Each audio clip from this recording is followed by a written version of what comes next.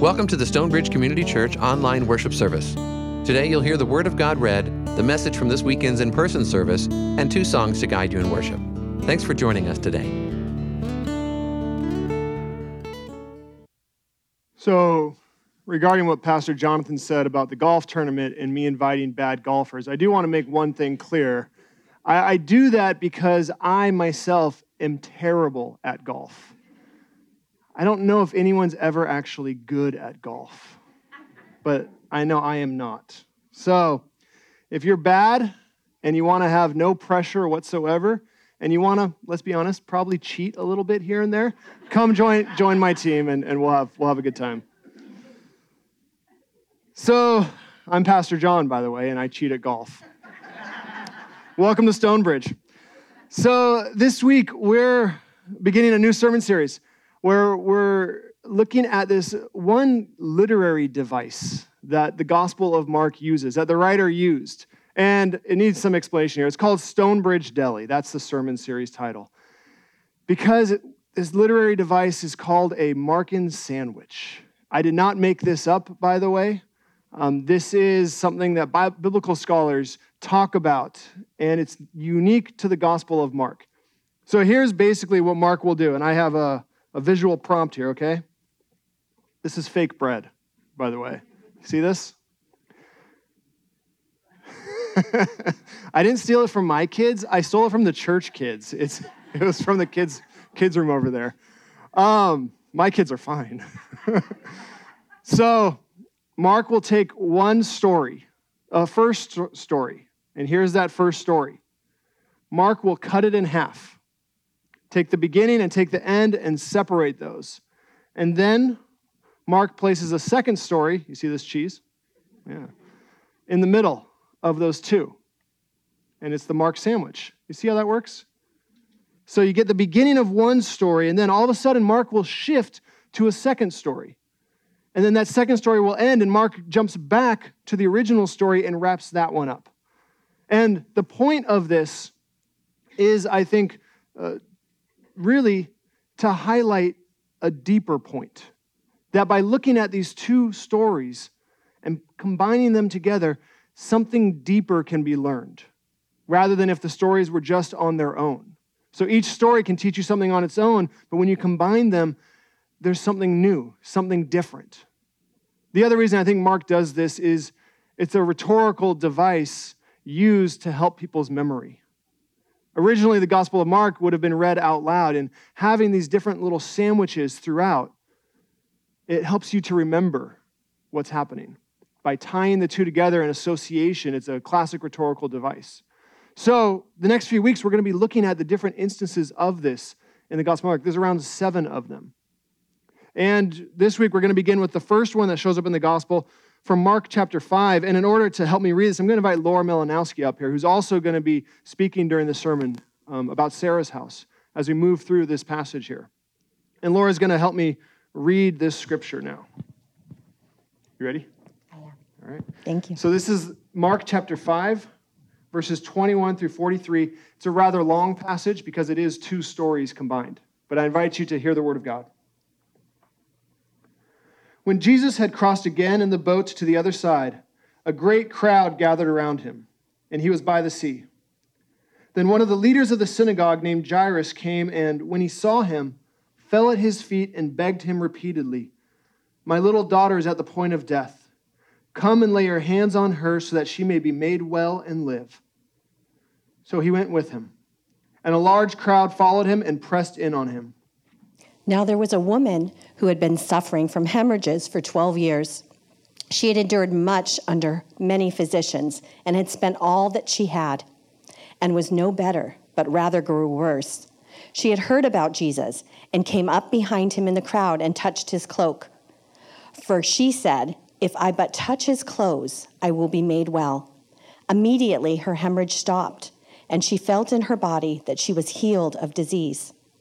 Immediately aware that power had gone forth from him, Jesus turned about in the crowd and said, "Who touched my clothes?" And his disciples said to him, "You see the crowd pressing in on you? How can you say, 'Who touched me?'" He looked all around to see who had done it. But the woman, knowing what had happened to her, came in fear and trembling, fell before him, and told him the whole truth. He said to her, "Daughter, your faith has made you well. Go in peace and be healed of your disease." While he was still speaking, some people came from the leader's house to say, "Your daughter is dead. Why trouble the teacher any further?" But overhearing what they said, Jesus said to the leader of the synagogue, "Do not fear, only believe." He allowed no one to follow him except Peter, James, and John, the brother of James. When they came to the house of the leader of the synagogue, he saw a commotion, people weeping and wailing loudly. When he had entered, he said to them, "Why do you make a commotion and weep? The child is not dead, but sleeping." And they laughed at him. Then he put them all outside and took the child's father and mother and those who were with him and went in where the child was. He took her by the hand and said to her, "Talitha kum," which means, "Little girl, get up." And immediately the girl got up and began to walk about. She was 12 years of age. At this they were overcome with amazement. He strictly ordered them that no one should know this and told them to give her something to eat. Thank you. This is God's word. Please pray with me. Lord, teach us now through your scriptures. Through these two stories that have been woven together in the Gospel of Mark, help us to understand a deeper truth. Help us to understand what your Holy Spirit, through Mark, the writer of the Gospel, was trying to teach us, trying to teach Christians in Mark's day. Help us to understand what it means for our lives today. Speak to us now. We ask this in the name of the Father, and of the Son, and of the Holy Spirit. Amen. So I think you could see there, obviously, I was reading the first story, and Laura was reading the second story there, and I hope that that came across clearly. And you have these two stories that Mark has pulled together. The other Gospels don't do this. This is unique to Mark, as I said. And the first story is, I think, fairly clear. There is a synagogue leader, a person of power named Jairus, who has a household, who has a house, who has a family, who is surrounded by people in a position of authority, and he comes to Jesus. And he wants Jesus to heal his daughter because his daughter is about to die. And we're told that he falls at Jesus' feet and he's begging him repeatedly to come and heal his daughter. So Jesus says yes. He goes, he follows Jairus. He goes into the home. The daughter has already died, but Jesus says she's not dead. She's sleeping. Everybody laughs at him, which, by the way, he walks into commotion and weeping, and they move to laughter really quickly in this story.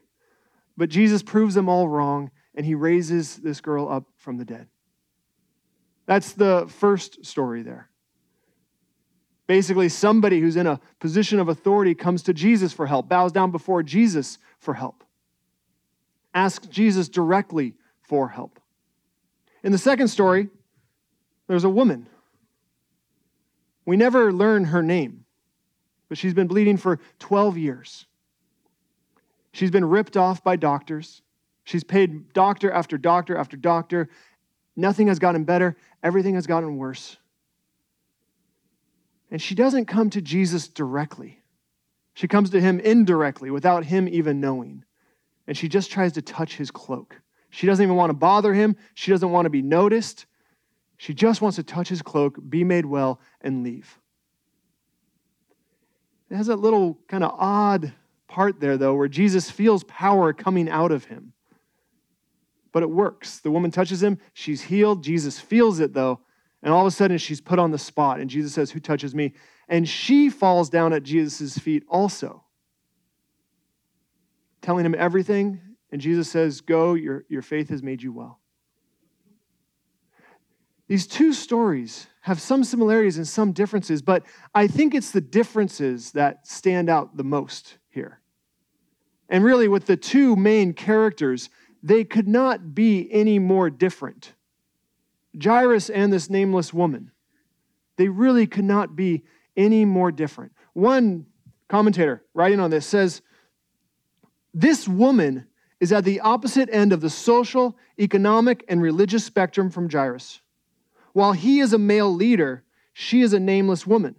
While he is a synagogue official, she is ritually unclean and thus excluded from the religious community. While he has a family and a large household, She must presumably live in isolation because of her condition. While he is rich, she is impoverished by payment of doctor's fees. They're about as different as you could be in Mark's day. She would have been unclean.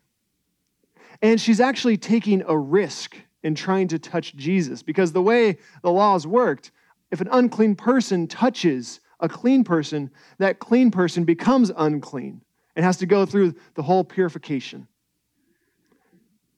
For 12 years, we're told, she was isolated and alone. And Jairus is the opposite. He has family, he's connected.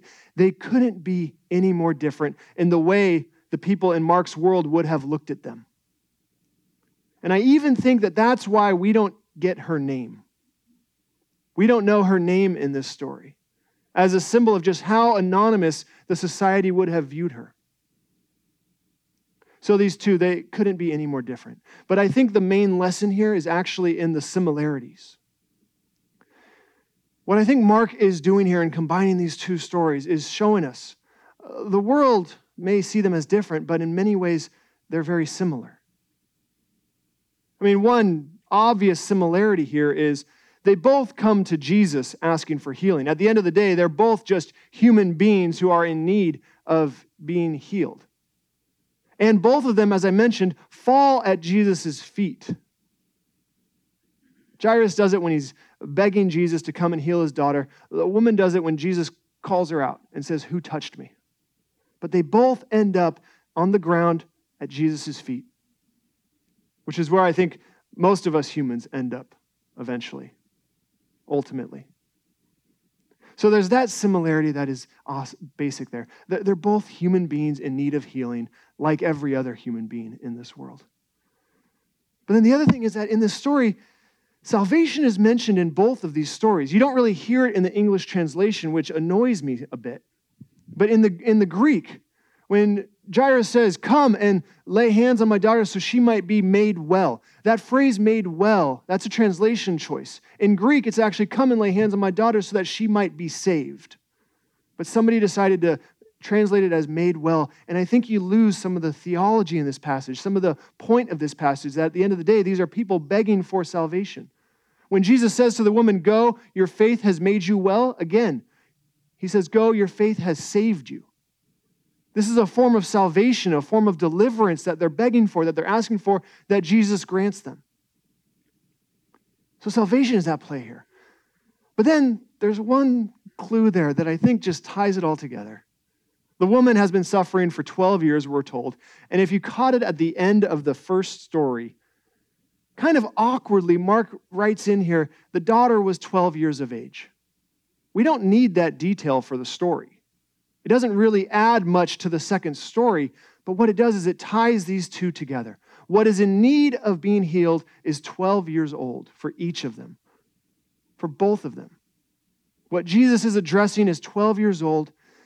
It's Mark saying that though the world may look at them very differently, though Jairus may be a powerful leader that people acknowledge, who can go directly to Jesus, who can speak directly to Jesus, can get Jesus' attention on his own, this woman that is anonymous, that has been struggling and isolated for 12 years, in God's eyes is just the same as Jairus.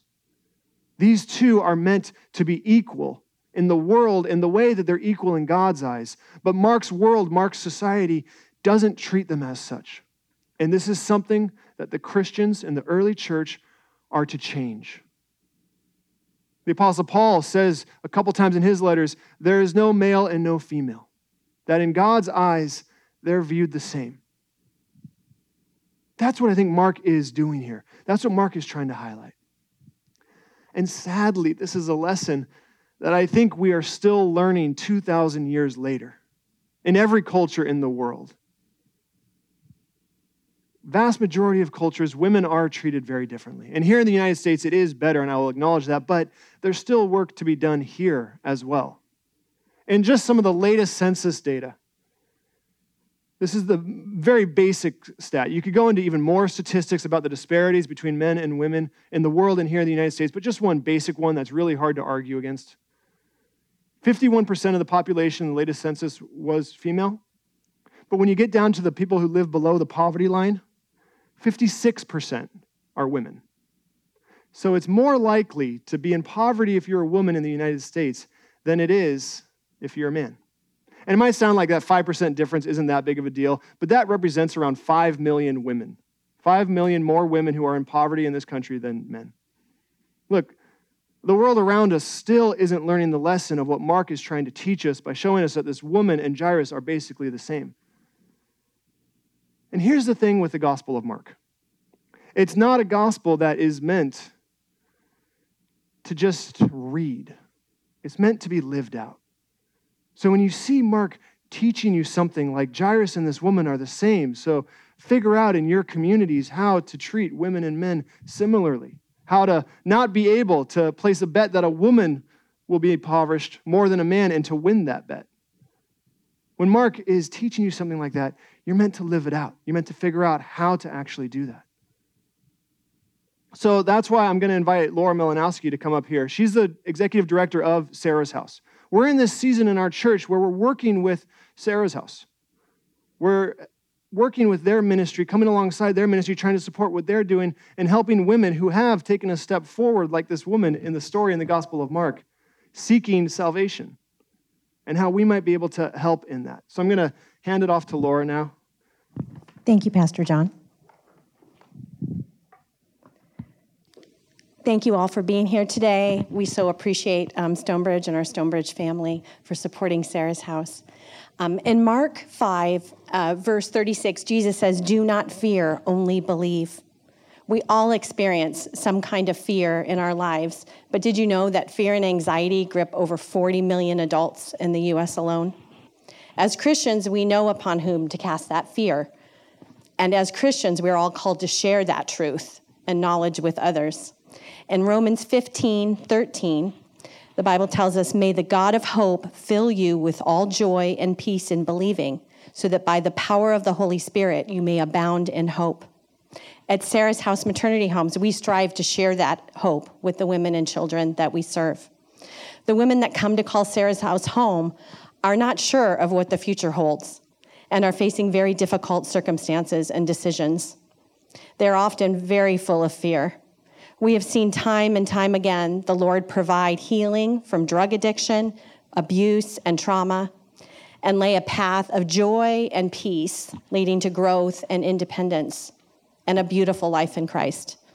It takes incredible faith and courage for each of our residents to move past the health challenges, injustices, and often severe traumas and abuse that they've suffered. John mentioned poverty. Poverty is a huge issue with the women that we serve. Much like the woman that we heard about in Mark. At Sarah's House, we share that God sees them and hears them and is with them in their struggles, and he will comfort them. For over 30 years, Sarah's House has provided the safe haven and firm foundation for women that need to make full life change through Christ for them and their children. We have 2 Christian homes, both located here in Simi Valley. House of Faith and House of Hope is our newest home. Our 2 Christian programs provide shelter, love, and encouragement for homeless, expectant, and single moms. Our programs are designed to establish and promote a sense of responsibility in the women we serve. They're not just a place to live. Education is completed, jobs secured, life skills learned, driver's license obtained. Many of our women come in not knowing how to drive. Money saved, cars purchased, meals shared, and families are reunited. We've seen oftentimes women come in with such brokenness that they have a path behind them of destruction with relationships and family members. And it's such a beautiful thing to see how through their growth and their families' understanding of what has happened in their lives and why that they're able to reunite. And that's a beautiful thing. Their lives are virtually made anew. You can feel God's presence and peace and grace when you walk through our doors. Our fully case-managed program includes weekly counseling, classes on parenting, cooking, nutrition, gardening, financial management, and budgeting, as well as adoption education, counseling, and support. We partner with Adoption Centers of America to provide lifetime coaching for the women that graduate our program.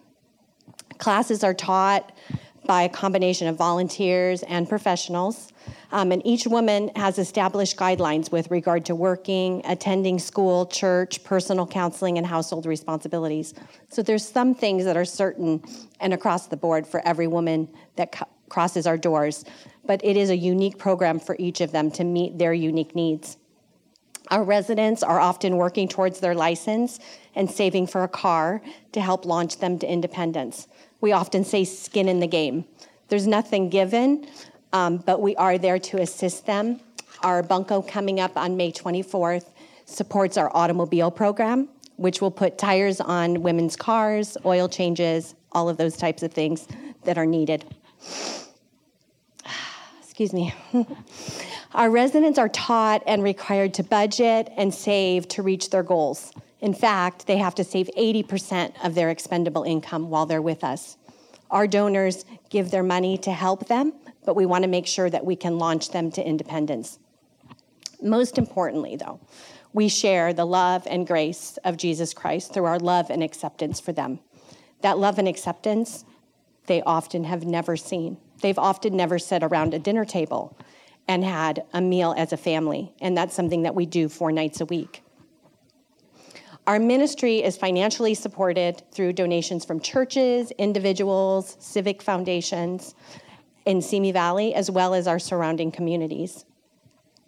We have a small staff. Right now we have 4 employees, which is up from about 1.5 7 years ago, so super excited about that. Volunteers are still an integral part of our ministry. Sarah's House sponsors monthly serve days. We'll have an opportunity June 24th for Stonebridge family to come out and serve alongside us at Sarah's House and also at Tiny Treasures. Bring your family, your ministry, or small group, and help with household maintenance, yard work, and deep cleaning. Volunteers are also needed in many areas like life skill training, various events, as well as fundraisers. And we're always looking for handy women and handy men. We upkeep both of our homes here in Simi. Many of you have seen our flyers and heard about the golf tournament. John mentioned it. Jonathan mentioned it, which we're so thankful. All of that is benefiting Sarah's House, and we're so grateful for that. And obviously, if you're not a golfer, you're welcome to come. We have a great after party planned. And also, you can join John, apparently. So are you a golfer or you know of one? We're sharing like crazy on social media. Yesterday went out to 18 different sites. So if you happen to see it, please share it. If you don't golf, maybe you'd like to sponsor or contribute something for our silent auction. There's still time to do that. Join us for the after party, which is going to be amazing with our very own Lee Krabby playing with Big Mike in the Reckoning. So that's super exciting. We also have Bunko for Babies, as I mentioned, coming up on May 24th. It's a great ladies' night out for a great cause. It's just $20 to play. We have great raffle and prizes, and beginners are always welcome. We always do a time of devotion and prayer over Sarah's House that evening as well. So we'd love to have you join us. Our baby bottle campaign is a great way to support Sarah's House. Many of you have taken a bottle, and we sure are thankful for that. Fill them up and them on Mother's Day weekend. You can make a difference in the lives of women and their babies. Your change in that baby bottle can literally change a life. The love and support of Stonebridge over the last 18 years has just been incredible, an incredible encouragement to me and to our staff, and such a blessing, allowing us to dream big about ways that we can further support the families that walk through our doors. And actually all the families in our community. 2023 marks our launch of House of Hope, which will be for women seeking to place their babies for adoption. As you can imagine, it's quite difficult to house them in the same home, so having 2 separate homes for that purpose is greatly needed. So this home specifically for women who are walking through that journey of adoption. Our role is to offer stable housing during their pregnancy as we help them to plan for their adoption, but also give them a safe place to heal from the grief this decision makes. while we simultaneously help them to move forward. Partnering with our adoption partners, Michelle Deitman and Adoption Center for Hope, she is going to provide lifetime coaching for the women that go through our program, which is such a blessing. Our focus, just like our parenting home, House of Faith, is to help them set God-given goals, utilizing their God-given talents and gifts. Many of you have heard me speak last year about tiny treasures, and truly that is a dream come true and could only come from support from our area churches. We receive many donations of baby and children clothing accessories. Certainly during 2020, it was out of control. That could have been 2 full-time jobs. And I really prayed over how we could utilize those items that we're getting in, not just better for the women that we serve, but also for the whole community. That the idea of Tiny Treasures was born from that. We wanted to share things with the community at a fraction of retail through this unique boutique experience, and it all benefits Sarah's House and our local CPC. But it's become much more than that. We've been able to provide gift cards at the holidays to under-resourced families in our community through the partnership with Simi Valley Unified School District. We're partnering in May with the library to bring their summer reading program out into the community, not just at the library. Kids can come, do crafts, get free books from those that have been donated to Tiny Treasures, and also sign up for the reading program at the library. And of course, build those families that know about Tiny Treasures. Please join us in shopping and volunteering. Join Stonebridge's very own Gail Bass. Many of you know Gail. She literally was an answer to prayer last year, and when we began searching for a manager for Tiny Treasures. She is our only employee. Everything else is volunteer run. And please join her in serving our community. Volunteers are greatly needed as programs like these are launched and the traffic and sales in the store, praise God, have increased. There are so many credible opportunities to share the hope of our Lord and Savior with not only the women at Sarah's House, but our entire community through Tiny Treasures. It's a place where people are prayed for, families are prayed for, families are directed to the local church. Sarah's House invites you to come alongside us, very much like the disciples in Mark. You too can share that joy of supporting and witnessing lives changed through Christ at Sarah's House. Thank you again for your prayers and support for our ministry. We could not do what we do without our church family. Thank you.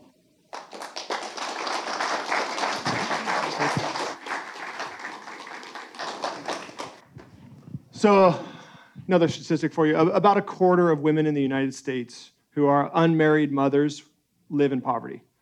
We can't fix all of that here. That's not ours to fix. That's God's to fix.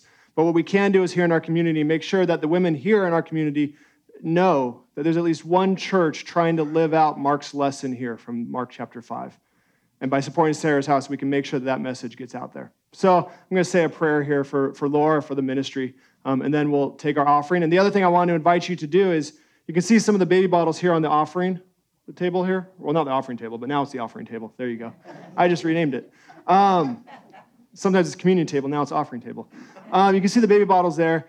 During our time of worship, as we're working with Sarah's House over the next few months, if you want to bring back a baby bottle and place it up here as a symbol of worship to God, because it is worship to God, then feel free to do that in the worship service, and we'll start collecting these up here so we can just see what our community is doing, how we're responding in that. But let's pray now. Please pray with me. Lord, thank you for Laura. Thank you for her staff. Thank you for the work at Sarah's House. We thank you that through them, hope is being spread, Lord. A tangible hope, a concrete hope, that the women who come through their program, the children who come through their program can have a life that reflects more what you want for them, but also an ultimate hope. In Sarah's House, they learn about you. They see people who worship you, who follow you, caring for them, and they learn about your love through that, Lord. So help us as a church to support them in this ministry. Help us to come alongside them, both as a church and as individuals, Lord. Help us to live out this message of Mark chapter 5. letting all these women know that they are equal in your eyes, they are valuable in your eyes, they are loved by you, Lord. And because of that, they are loved by us as well.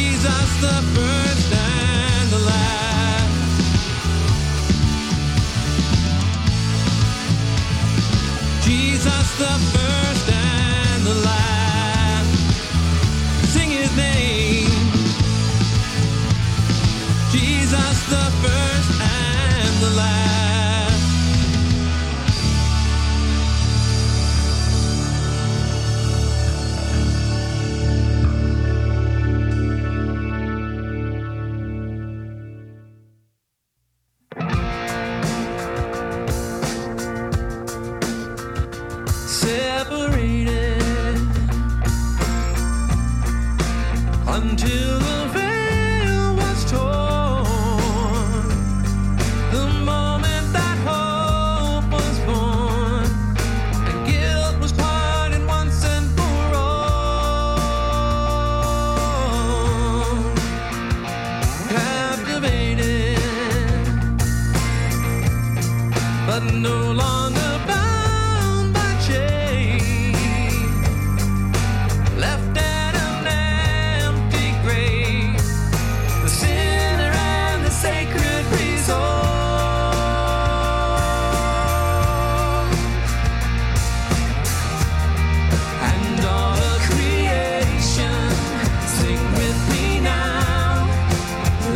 up your voice and lay your burden down. And all of creation, sing with me now. Fill up the heavens, let his glory resound. Time is faded, and we see him face to face, and every doubt erased. Forever we will worship the King.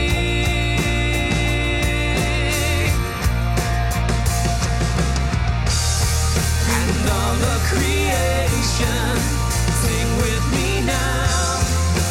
Lift up your voice and lay your burden down. And all of creation, sing with me now. Fill up the heavens, let his glory resound.